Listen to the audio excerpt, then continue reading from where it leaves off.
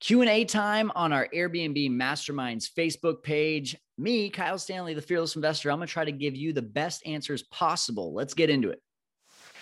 I believe true wealth cannot be measured by your income. It is instead measured by your availability of choices, especially the choice to live life on your terms. I also believe there are many ways to create wealth, but one thing is for certain. You have to have a laser focus on one path.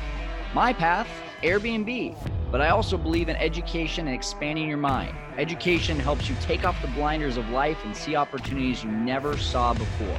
Join me on this journey of learning how to create wealth in Airbnb, real estate, and so many more investment strategies. Together, we can conquer the world of investing.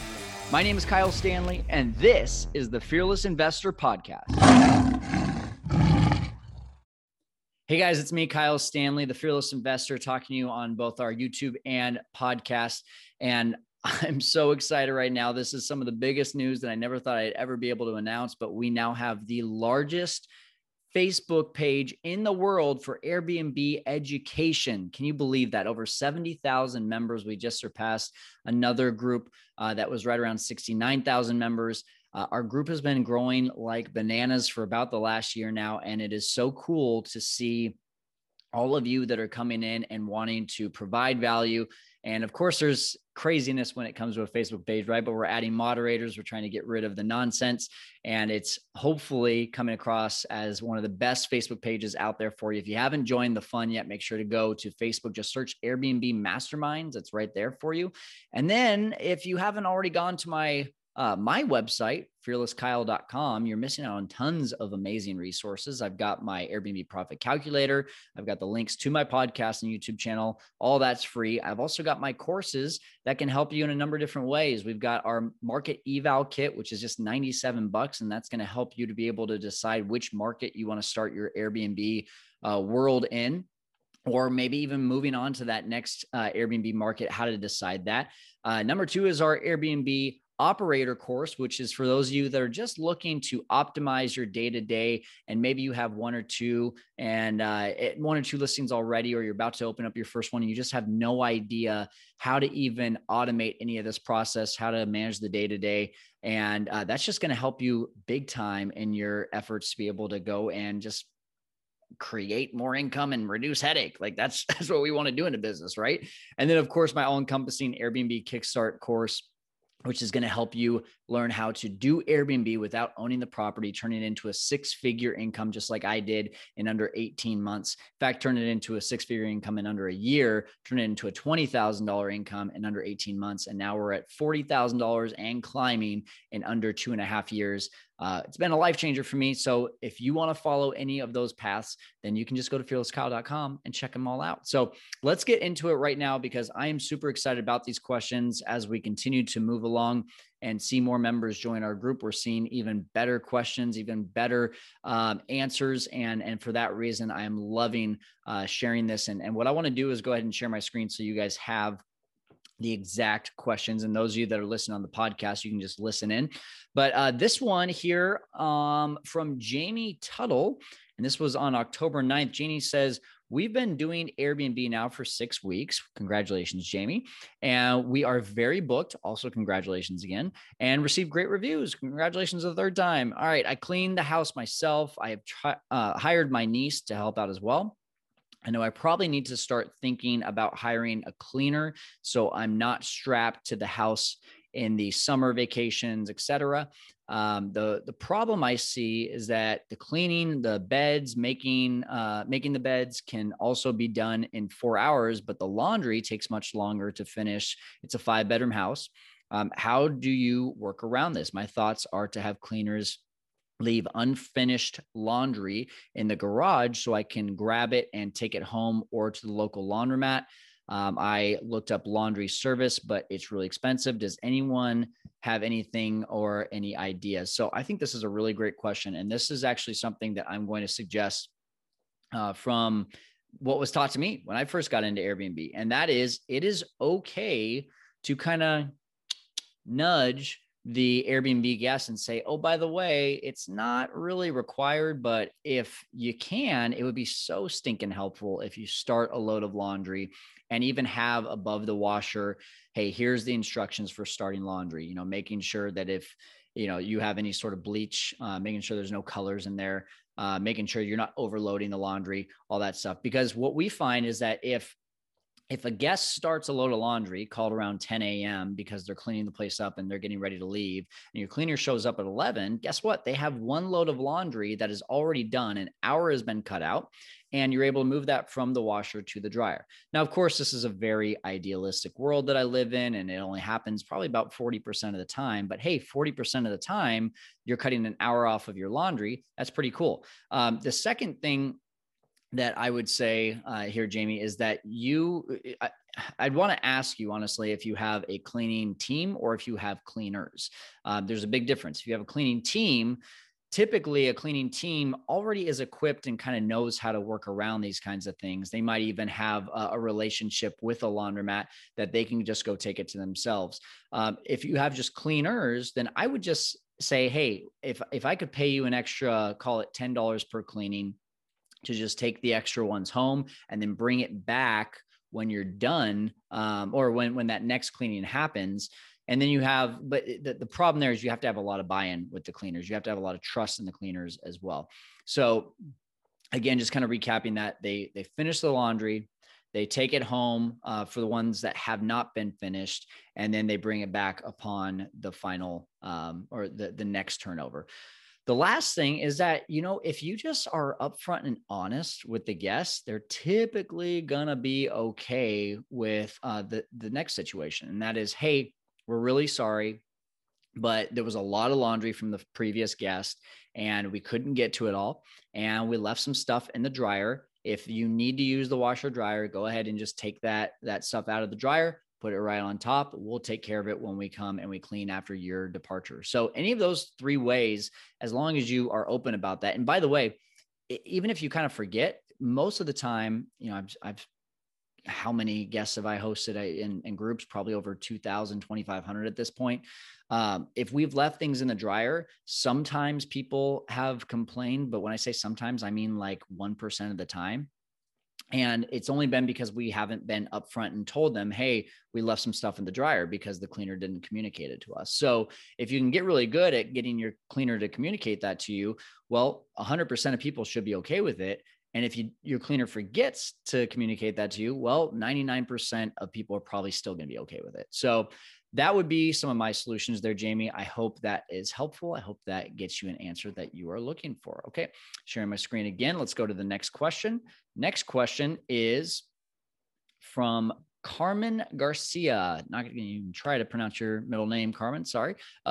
Please, I need help. She says, I'm currently trying to sign the lease on a duplex with the homeowner, and the homeowner is aware, that we will be using her property for Airbnb arbitrage, but she doesn't want to put my business as the primary. Instead, she wants to put me as the primary person on the lease and my business as the personal guarantor.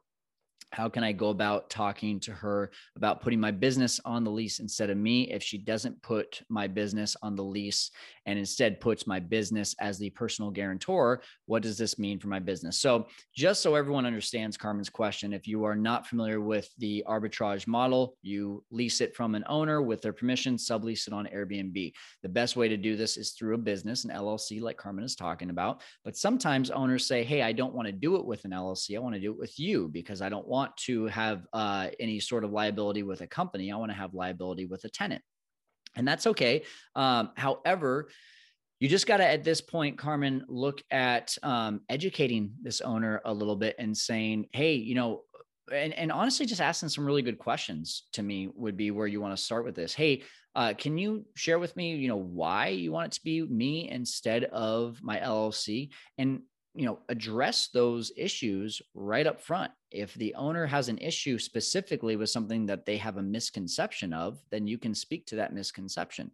You know, just for example, if they say, well, I'm just trying to think of something. If they say, hey, you know, we don't want to sign it with a business because we feel like, that doesn't put any liability on you. You're just reminding them and saying, hey, well, it's my job to make sure that this house is 100% hotel quality level where it's ready for every single guest. So if there's something that happens with any sort of damage to the property, that's not just bad for you, that's bad for me, because I'm trying to make money in this property. So if there's damage and I don't take care of it, like, my reviews are going to go bad. And by the way, let me remind you, I'm investing over $10,000 to come into your home and furnish it. Do you really think that I want to trash it?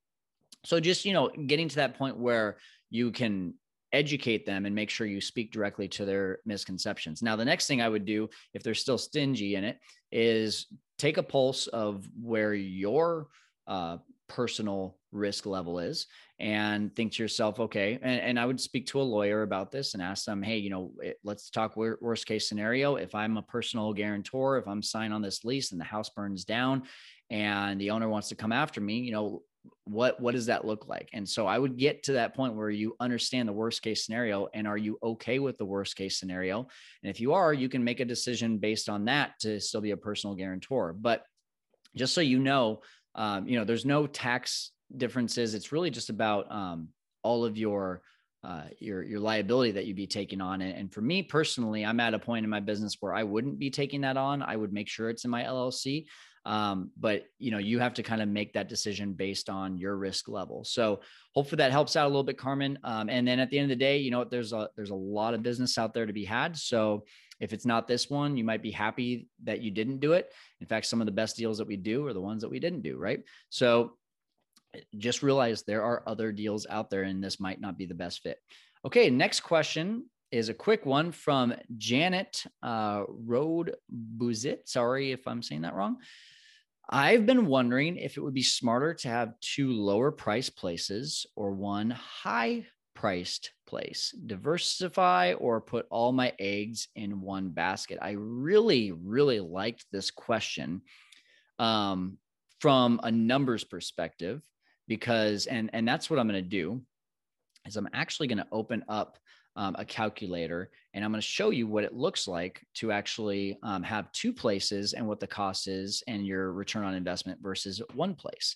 So let me share my calculator. And again, guys, if you haven't already figured this out, you can get this calculator on fearlesskyle.com, and you can go ahead and do your own analysis. So the real big question here, right, that Janet is asking is, are you going to diversify enough so that your profit is also going to be better, and you're going to, spread it out. So if one, for some reason, were to not produce, but the other one does, it kind of offsets it. Okay. So let's do this. Let's talk about a 4-bedroom, 2-bath, and then divide that up into two ones. Okay. So together it's a 4-bedroom, 2-bath, but it's 2 separate 2-bedroom, 1-baths. So I'm going to use common numbers that I have. So, and for those of you that are listening on the podcast here, I'm going to paint as good of a picture as I can. We're in the initial expenses part. We're talking about what is the upfront cost. So let's just say that the rent at this home is $1,500. It's a 2-bedroom, 1-bath. And I'm even going to put 2, 1. Okay. Then we're going to say furnishing for a 2-bedroom, 1-bath. Let's just go $4,000. All right. And then amenities, also known as the consumables, I'm going to say probably $2,500. We like to get a lot of extra sheets so that we're not having to scramble to get those. Security deposit is typically about the same as whatever the rent is. And then you're not doing repairs, maybe miscellaneous. Maybe you're having to go grab a washer dryer or something like that. I'm going to put $500 right here for the miscellaneous. Okay. So your all in is $8,500 at a 2-bedroom, 1-bath. Your utilities. Okay. So I'm just going to put in some random numbers here. Let's say it's $80. And this is based on my market. $80 for utilities. Wi-Fi for a 2-bedroom, 1-bath should be $50. Landscaping is probably $50. Pest control is probably $40. And then miscellaneous, that's typically our restocking fees. We've got about $75 for that because it's a smaller place. Gas and electric, let's call it year round, $200 each. And then estimated month. I'm actually going to keep out the cleaning costs. I'm just going to pretend like this is a wash. We're not making any money on cleaning. I'm just going to keep this really, really simple for you guys. Now, let's say, again, $1,500 and we're making let's go 120 per night. And we are 85% booked. So that's 26 nights out of 30. All right. So on a 2-bedroom, 1-bath, all right, you are $8,500 invested. Your monthly expenses are almost $2,000, and your monthly gross profit, assuming that you're not making any money off the cleaning, is $3,400 and some change. What that comes out to is a net profit every month of $1,437 and a yearly return on investment of 202%. It's really good. Those are the only numbers that we're going to focus on right now. 202%. All right. So I'm going to save this, and then I'm going to compare it now. So let's go 2-1 arbitrage, and then keep current format. All right. And I'm going to now redo this one to do a 4-2. And then I'll open the other one back up and we'll compare it. So 4-2. And furnishing, let's double it. Let's just go ahead and double just about all of our initial expenses, except for amenities. I don't think you're going to double amenities. Let's go probably $3,750 is what our typical is on a 4-bedroom. Security deposit. And again, let's say that rent, and here's the thing is that rent for a 2-bedroom is probably not, and we double the size, we're probably not doubling the rent. $1,500 of rent for a 2-1 equates to probably a 4-2 being right around like $2,200 to $2,400. Okay. So let's just go middle ground there, $2,300. And then security deposit. Now, again, the same $2,300. So if you notice, we're not doubling the amount that we're investing. So over at the other property for the 2-1, it was $8,500. If we get 2 of those, it's actually $17,000 that were invested. But for this 4-2, we're invested $14,550. We're saving about almost $2,500. All right. And the miscellaneous was the same $500, just assuming that. So now our rent goes up a little bit. Our utilities probably are going to go up a little bit. Let's say 120. Wi-Fi is probably going to go up to $75. Landscaping, let's just call it 75 as well. Let's call the pest control 50 instead of 40. And miscellaneous now we'll call 125. Gas and electric is probably going to be closer to 350. These are all, again, numbers that are similar in my market. And then our nightly rate, instead of 120 per night for a 4-bedroom, is probably going to be more like, I'll call it 165. Okay. So we're not doubling our income on that per se. But what we end up seeing is that so let's just, and again, we don't know the numbers of this market, but let's just say that this is exactly what we're looking at. So long story short, what we're looking at now is we're making $4,700 a month. We are spending just under $3,100 a month, and we're making almost the same net as we did on the 2-bath. So if it was this type of deal, so and I'm sorry, I lost the name. I think it was Janet. Yes, Janet. If this is the way that the deal looks, then to me, two 2-1s make a lot more sense, because here's the thing: the biggest number that I'm looking at is the return on investment. So my return on investment on the other one was 202% versus this one is only 134%. So I'm getting my money back. I'm actually doubling my money. And I'm going to stop sharing and show both of those screens. Desktop, share. So here is the 4-2. And then let's open it next to the 2-1. Desktop. Come on. Oh, I didn't say this is the 4-2. File save as 4-2. Thanks for your patience, y'all. All right.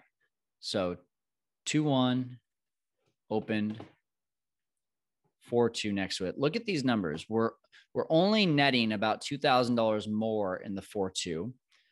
We're only netting in a year, only about $2,000 more in a year. Our risk, which I'm not going to go into right now, I don't want to complicate this, but our return on investment, 133% versus 202%, which means that when you have a 200% return, you're doubling your money. This $8,500 turns into net of $17,000, which is double what we spent to get this thing up and running. Whereas over here, $14,000 in 1 year, we turned it into $19,500.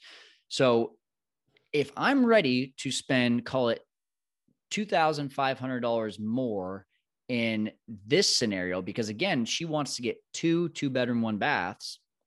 If she's ready to spend $17,000 versus over here, only $14,500, her money is going to multiply so much more. Now that's in this type of scenario.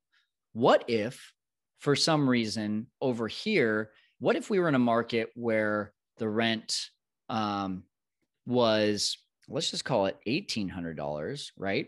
And we're only getting $110 per night.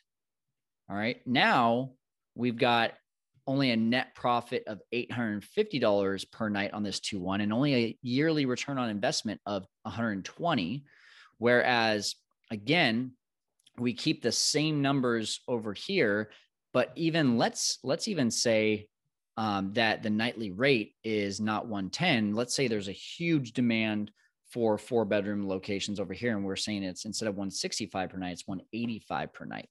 Then look what happens to our numbers. Now we have in the 4-bedroom, 2-bath, we have 181% return on investment. Whereas on the 2-1, we only have 120% return on investment. This is why I put this in the calculator, is because you have to understand, what am I doing to my money to multiply it? If I'm not multiplying it at a high rate, it doesn't matter what my net income is every month. It matters how I'm multiplying my money, because, and this is where people get stuck, because, right, you look at the bottom line, and this is, guys, this is where I was stuck in the beginning. I'm going to stop sharing my screen for a second. When I first got into real estate, my mindset was, I don't care about the return on investment. I care about my bottom line monthly income. But when you think that way, then you start putting large sums of money at something just to get a specific cash flow versus a return on investment. Whereas if I say, okay, what if $100,000, if I spend that, it costs me, what if it cost me $100,000 to get $1,000 of cash flow every month, versus what if it cost me $10,000 to get $1,000 of cash flow every month? Okay. One is a 12% return. The other one is 120% return. All right.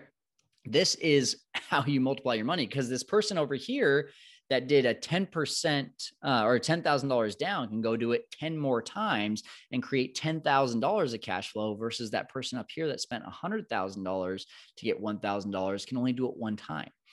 This is why we look at return on investment in terms of percentages instead of the bottom line cash flow. I hope that helps, Janet. I ended up going a lot longer on that question than I had anticipated, but it was a really good question and I love numbers. So I had fun. Hopefully that gave you your answer and gave you, hopefully you had some fun too. All right. So next question. Patrick Lauren Wright Sr. Really quickly, I'm just going to give you my thoughts on this one. What is the best advice you can give someone starting an Airbnb? What lesson did you learn and what lesson have you learned since you started? Okay. So really quickly, I was in Airbnb 2015 and 2018. Didn't know that I could make money with an entire house. Didn't know anything about arbitrage. I would have got a mentor. I would have got someone that was at a place in Airbnb that I wanted to be, or I would have at least gone and looked at, something like my YouTube channel where I could educate myself, because guys, I left millions of dollars on the table. I started doing Airbnb as a career in 2019. Here we are in 2021. We've grossed over $1 million. We're going to be at $1.5 million before the end of the year that we grossed. Okay. That happened in a matter of 2.5 years. I was doing Airbnb for 3 years as a room out of my house. The best year I ever had in gross income was $7,000 for that first 3 years. I left millions of dollars on the table. I'm not exaggerating when I say I left millions of dollars on the table. And it's just because I didn't know what I didn't know. What lesson have you learned since you started? Automate, use as much technology as possible. Don't do pricing manually. Don't do messaging manually. Get it all automated as quickly as possible. Thanks for the question, Patrick. Great question. All right. And just so going back to Patrick's question, I ended up getting a course, like I mentioned. So if that's where you're looking to go, just fearlesskyle.com. You can see all of our courses right there under the Airbnb tab. And that's where I started. So I would suggest, Patrick, that's where you should start, or anyone that's in those shoes as well. Okay. Chris Ann Mayer. I have a father wanting to rent out my Airbnb for his son and 2 friends. What's everyone's thoughts? Does dad have good reviews? And if he does, is he aware that he's liable for anything that his son and 2 friends will do? Because at the end of the day, if you call Airbnb and say, hey, someone booked here and didn't stay there and someone else showed up, Airbnb will have your back on that. And then I would also just encourage him, hey, sir, I would actually have your son and 2 friends book. And if they're below age, then I would put them through an intense pre-screening process, Chris Ann. I teach that pre-screening process in one of my videos, and it's also even more in depth in my course as well. If you just go onto YouTube and just look up on my channel how to pre-screen guests, then you will definitely find the answer to that. So that is all the questions. And I hope that you all got great answers from this. I hope this was really helpful. I really loved Lauren's question, or sorry, not Lauren, Janet's question. Patrick, Lauren, and then there was Janet. Sorry. But I really enjoyed Janet's question. As you can see, I geek out on numbers, but all great questions. Thank you, Jamie. Thank you, Carmen. Thank you, Janet. Thank you, Patrick. And thank you, Chris Ann, for the great questions. If you guys are continuing to want to educate yourself, again, go and join Airbnb Masterminds if you haven't already. And if you have, make sure that you go and check out fearlesskyle.com for all those resources. And at the end of the day, just go out there and kick the world of Airbnb's butt. All right. Conquer the world of Airbnb. Go out there. Thank you so much for joining us on The Fearless Investor. See you next time.